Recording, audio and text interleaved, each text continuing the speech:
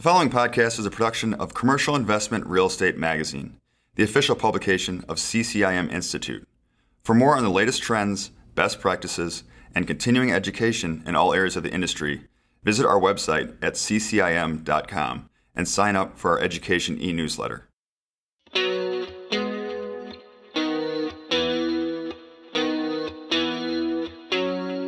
Welcome to another episode of Commercial Investment Real Estate Podcast.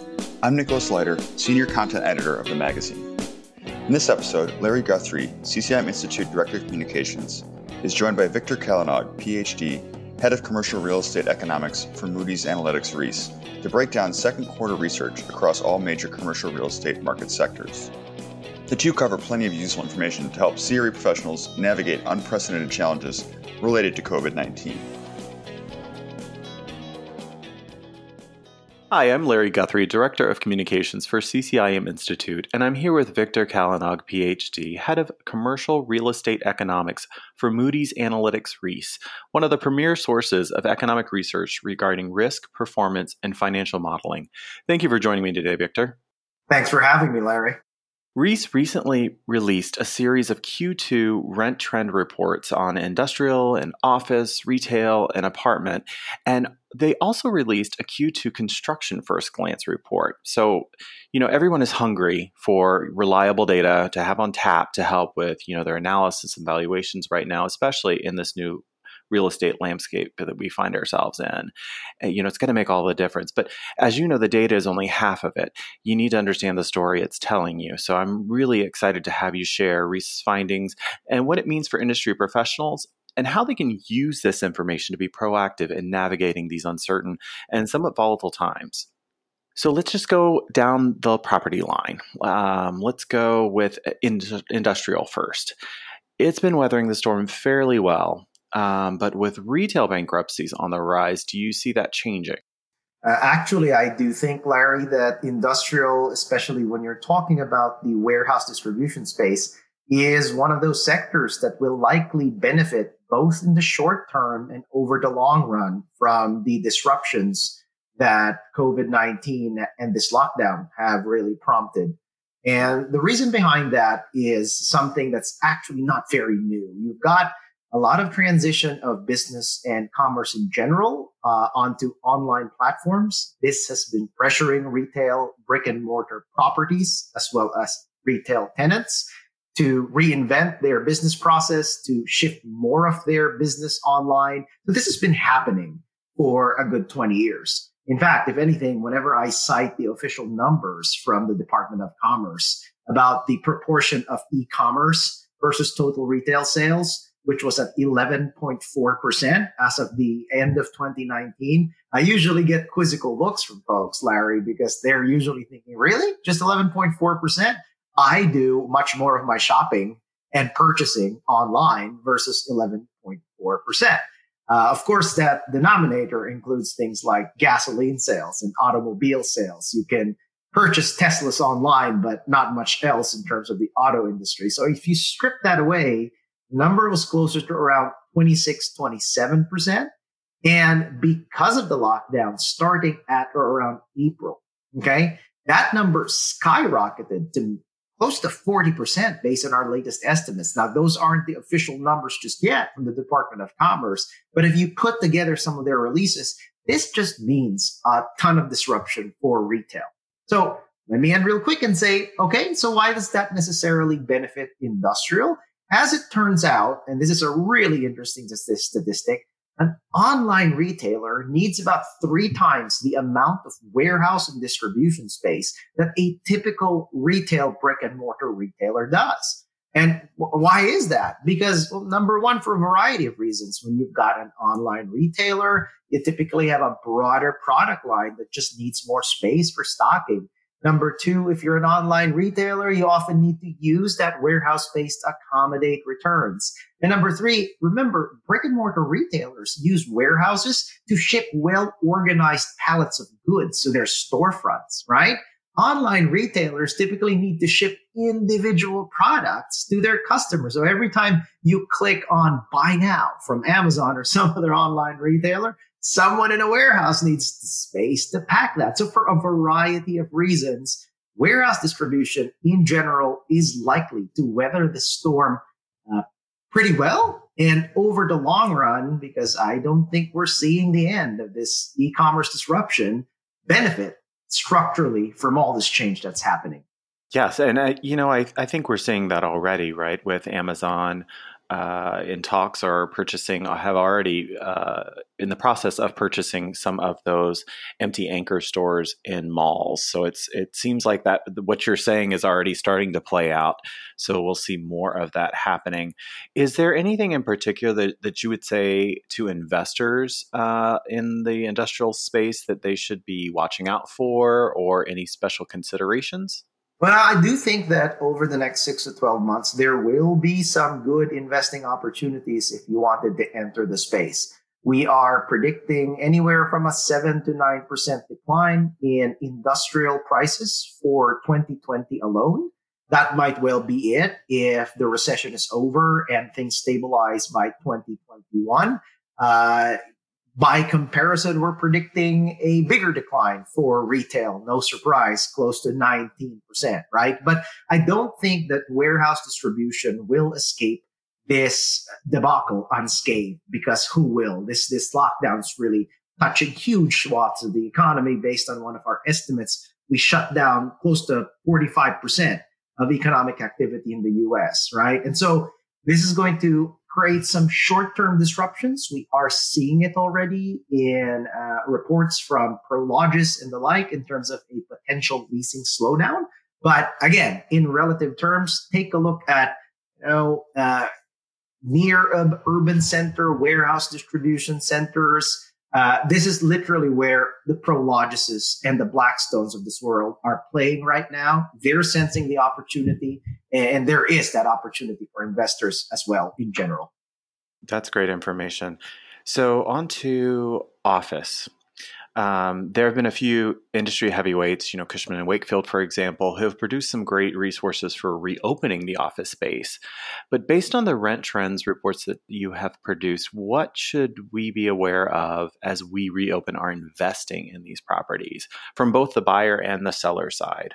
Well, I think that there's a lot of articles right now speculating on the future of office space, because this lockdown has, no surprise, really prompted us all to embrace the possibility of remote working.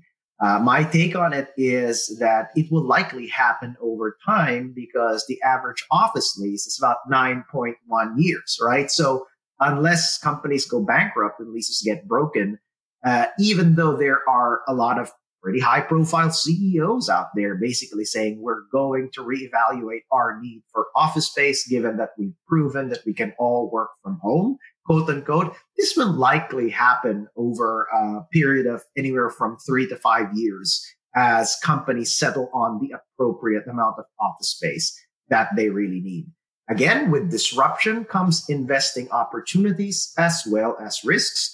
My take on the matter is, if you take a look at the general trend of reopening guidelines, if the risk from any future pandemics are considered in future plans for office space, there might be a de-densification in urban areas that might now be perceived as higher risk, but there might well be more space being leased up in options that are cheaper, but just across the river or just across the bridge, right? So I'm talking about suburban office space. If you do need more office space and now 6 feet across cubicles, when you reopen your office and help your employees stay safe, you might well need more space per employee, right? And so I do think that there will be this subtle long run reallocation on the margin, whether or not it's actually going to mean the long run downfall of central business districts and downtowns, I'm a little skeptical about. But I do think that there will be opportunities for the folks who are waiting to jump into it.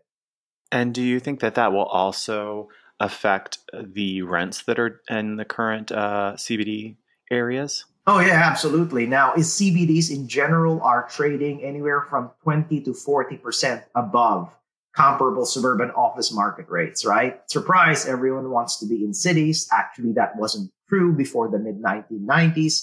As you know, the US went through an urban renaissance at or around that time. So CBDs have, quote unquote, ruled the roost for the last 20, 25 years.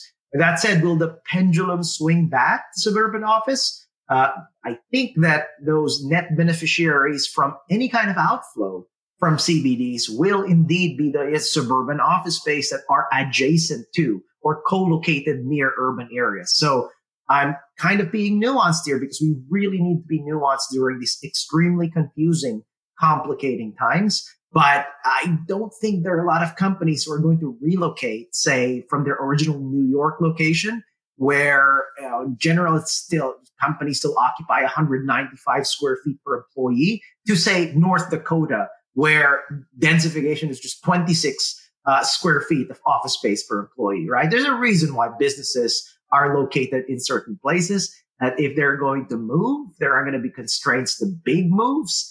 I don't think that prevents them from a move across the river, for example. So let's see how this plays out, Larry. But in terms of just rents in general, expect CBD rents to fall by close to twice that of suburban office space rents. Yep. And, again, everyone's going to take a hit, but we're talking anywhere from an 18% decline for CBDs and 9 to 10% decline for suburban areas. So talk about opportunities, right? So if you're Facebook, right, I do think now is the time to use any kind of bargaining power that you have to lease a big chunk of space in, say, Midtown Manhattan, beside Penn Station, right? The power's in your hands right now because of all this sentiment about where office space is heading. That makes perfect sense. So we're going to touch a little bit on retail, but retail, there's so much out there already on it. And I'm really curious to hear what your research has uncovered that might surprise people. Sure. I do think that in retail, we tend to get caught up in the bad news, right? But here's something that's fairly surprising. We didn't really encounter much of a change in occupancy for the retail subtype called neighborhood and community shopping centers, right? We're still at occupancy rates close to 90%. That might have risen by 20 to 30 bips since end 2019, which we all unfortunately now consider pre-COVID, right? Almost like BC and AD these days. And so one wonders, right, with all of the news about retail tenant bankruptcies, good for Brooks Brothers that they found a buyer a day or two ago, right? How come occupancies aren't moving that much in neighborhood and community shopping centers? Surprise! You've got these neighborhood and community shopping centers mostly located in suburban areas, usually anchored by groceries and pharmacies. These were the same businesses that really were classified as essential and therefore really didn't shut down because of the pandemic. If anything, in March and April, they might have even received a short-term boost in demand because of, your propensity and desire to stock up on toilet paper, right? And so I do think that even within retail, there are a world of have and have-nots. If we talk about malls, which are unfortunately the bigger retail property type, anywhere from 750,000 to 1 million square feet, either enclosed or open air, well, there's where the distress is. You've got vacancies at 9.8%, which is the highest we've recorded it over the last 20 years. And all of the news that you'll typically see in headlines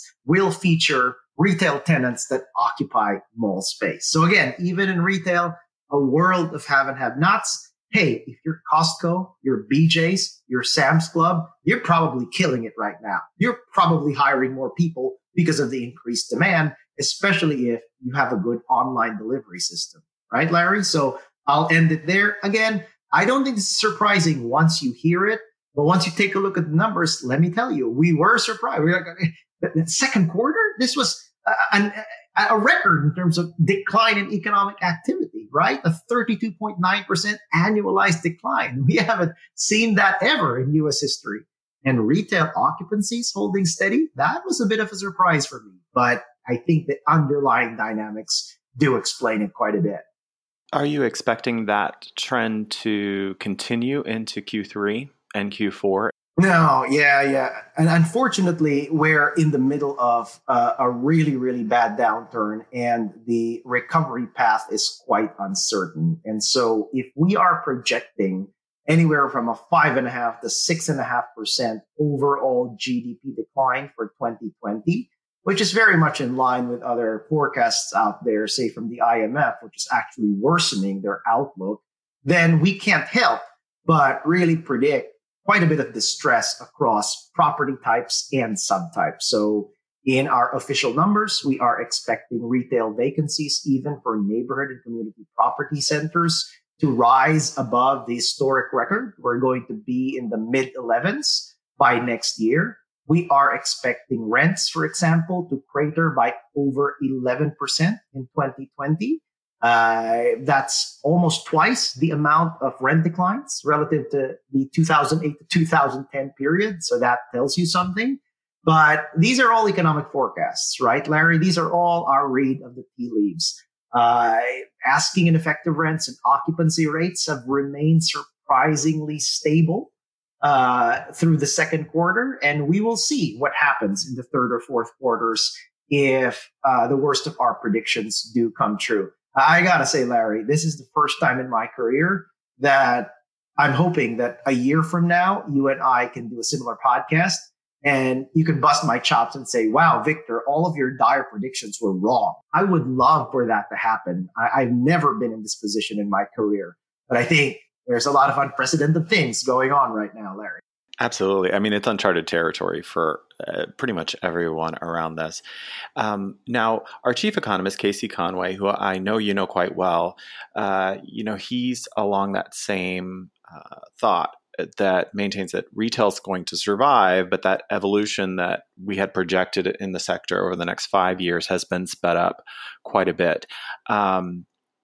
And it's interesting also in some of the news that we've seen, Shake Shack and their new designs are including so much drive-through. We are hearing from big grocery chains that they are looking to expand their pickup area, which, causes all kinds of issues around zoning. So what does the industry need to prepare itself for? What do commercial real estate professionals need to kind of up their skill level on so that they can best help and serve these clients around that? That's a great question, Larry.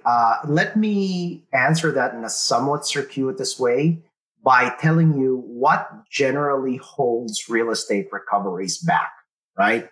In general, when there are downturns, real estate performance metrics like rents and vacancies take more of a hit because of the fixed nature of the asset class that we serve, right? In other words, if you're selling Cheerios and prices began to drop, then you, as the manufacturer of Cheerios, could literally pull those units of Cheerios off the shelves, move down the supply curve, shall we say, as an economist might say, and stabilize prices fairly quickly, right?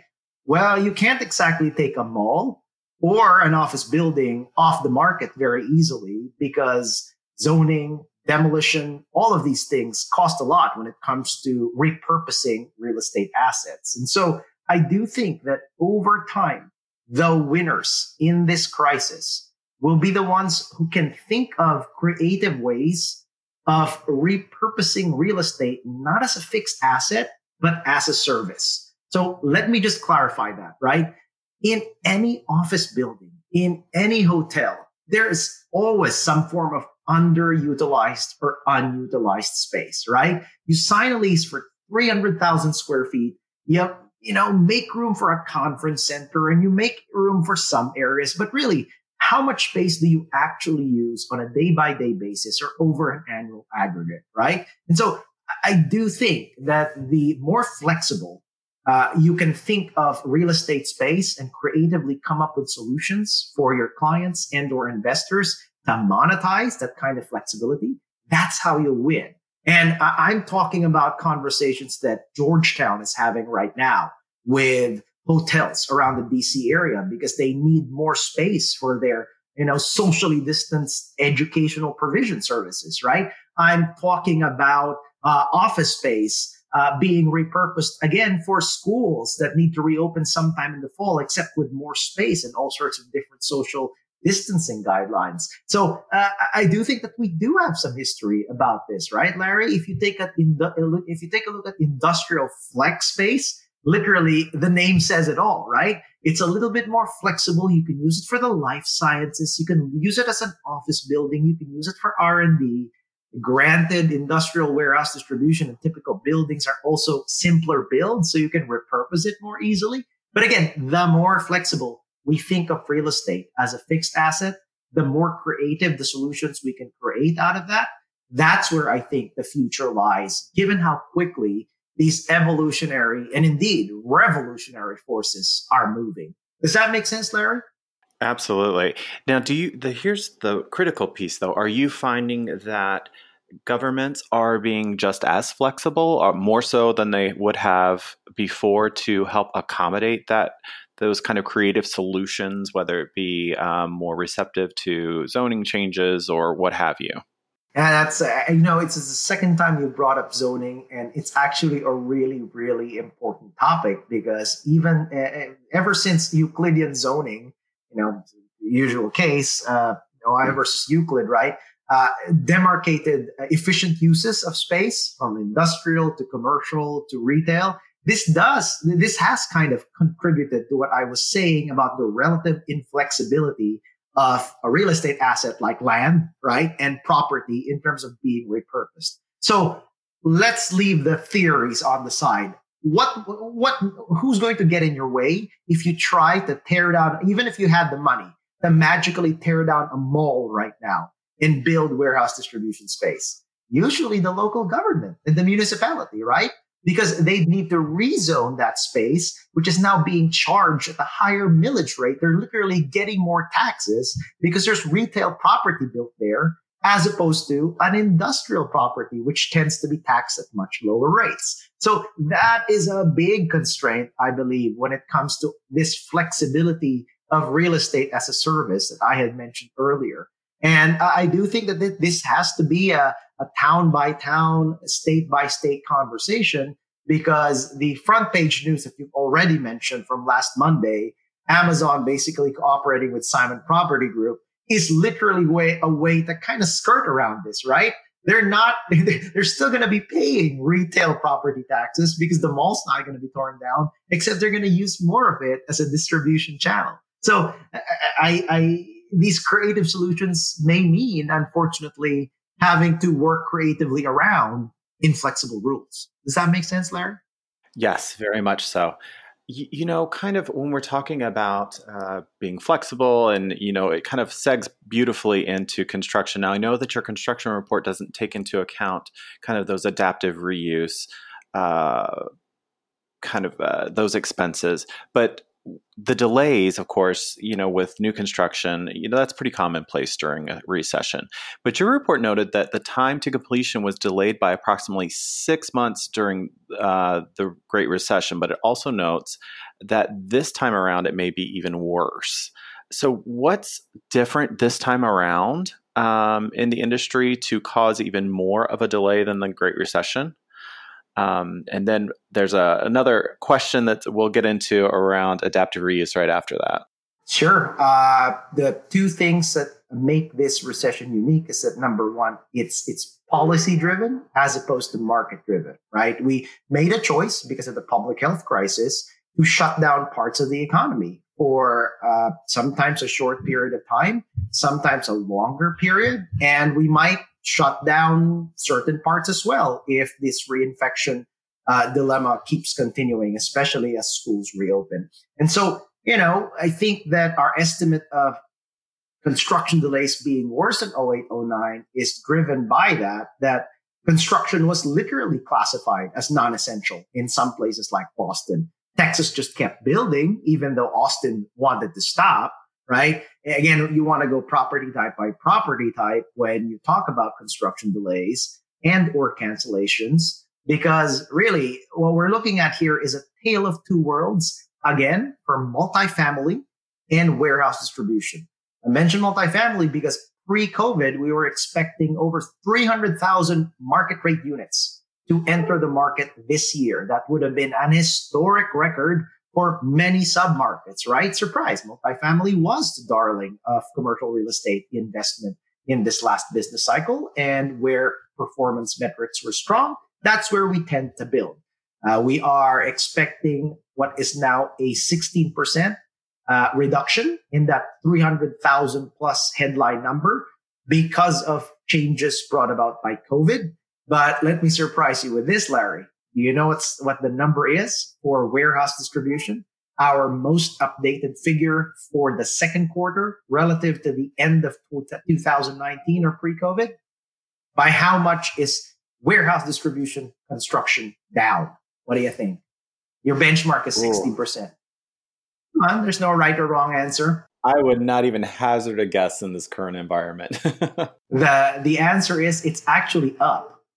It's actually up by over 10% based on, once again, project level research where we call, construction and development companies and ask, we've been tracking that this project broke ground. When do you think it's going to be completed? So all of these numbers I'm citing right now are based on project level research, particularly for the next 12 months. And for 2020, literally your warehouse distribution subtype is bringing more product to market, right? I do think it is consistent with what we're seeing in terms of the revolutionary change brought about by COVID and e-commerce, the relative quickness too of just erecting a warehouse distribution space, 4 walls, 2 to 3 floors, not that many windows, ornate designs, reserve those for the office buildings with architects of a classical background, right? So because it's simpler too, you can build one of these things within 4 to 6 months, right? And so to greenlight these things is relatively easier than, say, the 18 to 24 month runway you need to build a multifamily property, right? So it's just such an interesting dynamic right now because of what COVID has produced. Absolutely. And, it's interesting to explore, a lot of experts are saying, they're exploring this idea of adaptive reuse and really pushing that this is going to become more popular. You're talking multifamily. We've got a lot of hotel space that's going to be coming, vacant hotel space that's going to be coming online, and Amazon going into retail and having to adapt that space for industrial. What are your thoughts? What are you actually seeing? Do you think that that's going to hold true? It'll certainly keep the construction folks quite busy, whether they're doing from scratch or adaptive reuse. But what exactly do you actually see happening in the market, and where do you see adaptive reuse headed? Yeah, I do think this is consistent with my point earlier about the winners from this, really the folks who are focused on making sure that real estate is seen as a service in terms of flexibility. Adaptive reuse literally falls into that bucket, particularly since building costs have gotten really high, right? So in other words, putting up a building from scratch right now will require pretty much that you charge Class A rents because it won't justify your building costs. So the more flexible and creative you can be with adaptive reuse, hopefully keeping those costs down using existing structures, the better of a business play it will be, especially good given these relatively lean times. By the way, this isn't new, right? Almost all of self-storage in urban areas feature some form of adaptive reuse.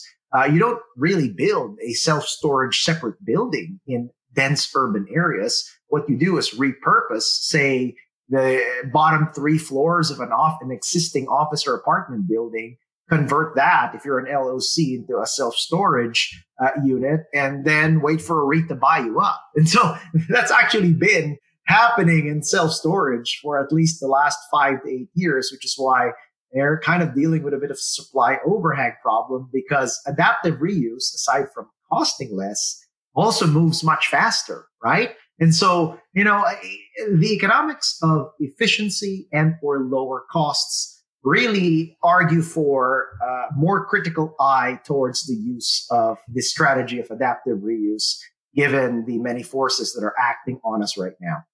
Yes. And it kind of circling back to our original topic of rents, you brought it up so beautifully, where that new construction would demand those higher rents where adaptive reuse is going to be your best friend to be able to pencil something out that can charge a rent that the market would bear, right? Yeah, I mean, let me give you one quick entertaining statistic, Larry. Of the record number for many submarkets and neighborhoods of multifamily properties that have been brought to market over the last 10 years, how many do you think are Class A versus Class B or C? Especially if they're built from the ground up. Pretty much all, right? 95%, because it's all, the building costs are just so high that it doesn't make economic sense. And what ends up happening, of course, is the Class A multifamily space has just gotten much more competitive, right? It's become a race for better amenities, the latest sparkling, kitchen countertops, or I don't know, partner up with a gym provider. Wow, talking about businesses that are in limbo, talk about gyms and restaurants, right? So in any case, all of that is in the air right now because of this debacle. It's true. There's, we've covered so much ground. And kind of wrapping up our conversation here, if our listeners took away like 1 to 3 pieces of critical information that they could put to use right away, what do you think those would be? Well, number one, take a look at urban infill locations that are going to be in high demand for property types like warehouse distribution. That's a tactical move, right? And then if you back into higher level advice, I'd say, again, be creative about the adaptive reuse and the flexibility of real estate as an asset, as opposed to thinking about it as an office will always be an office, will always be 100% office. And then finally, guys, there's a lot of bad news out there. There is no shortage of bad news. I do not want to add to it. But in the midst of all this bad news, there's also a lot of opportunities. Back in April, the Wall Street Journal noted that, almost 1,000 funds were out there raising close to $300 billion in funds for all sorts of opportunity plays. So be on the lookout, be alert, sharpen your skills, try to skate to where the puck is going, because that's really the game, and that's how we'll be successful once we emerge from this crisis. These sage words, and cannot thank you enough for sharing those with me and sharing all those wonderful insights from the report. I look forward to seeing how the next 6 to 12 months play out and maybe reconnecting around some of this in the new year with you, Victor. Thanks for having me, Larry. And I do hope you can bust my chops in the next 6 to 12 months, because there's more good news than bad. From your lips. Thank you, sir. Bye. Thanks for listening to this episode of Commercial Investment Real Estate Podcast. Head to SoundCloud, iTunes, Spotify, or wherever you listen to your favorite podcasts. Don't forget to rate, review, and subscribe. Join us next month for a brand new episode of Commercial Investment Real Estate Podcast, featuring another leading figure from the world of commercial real estate.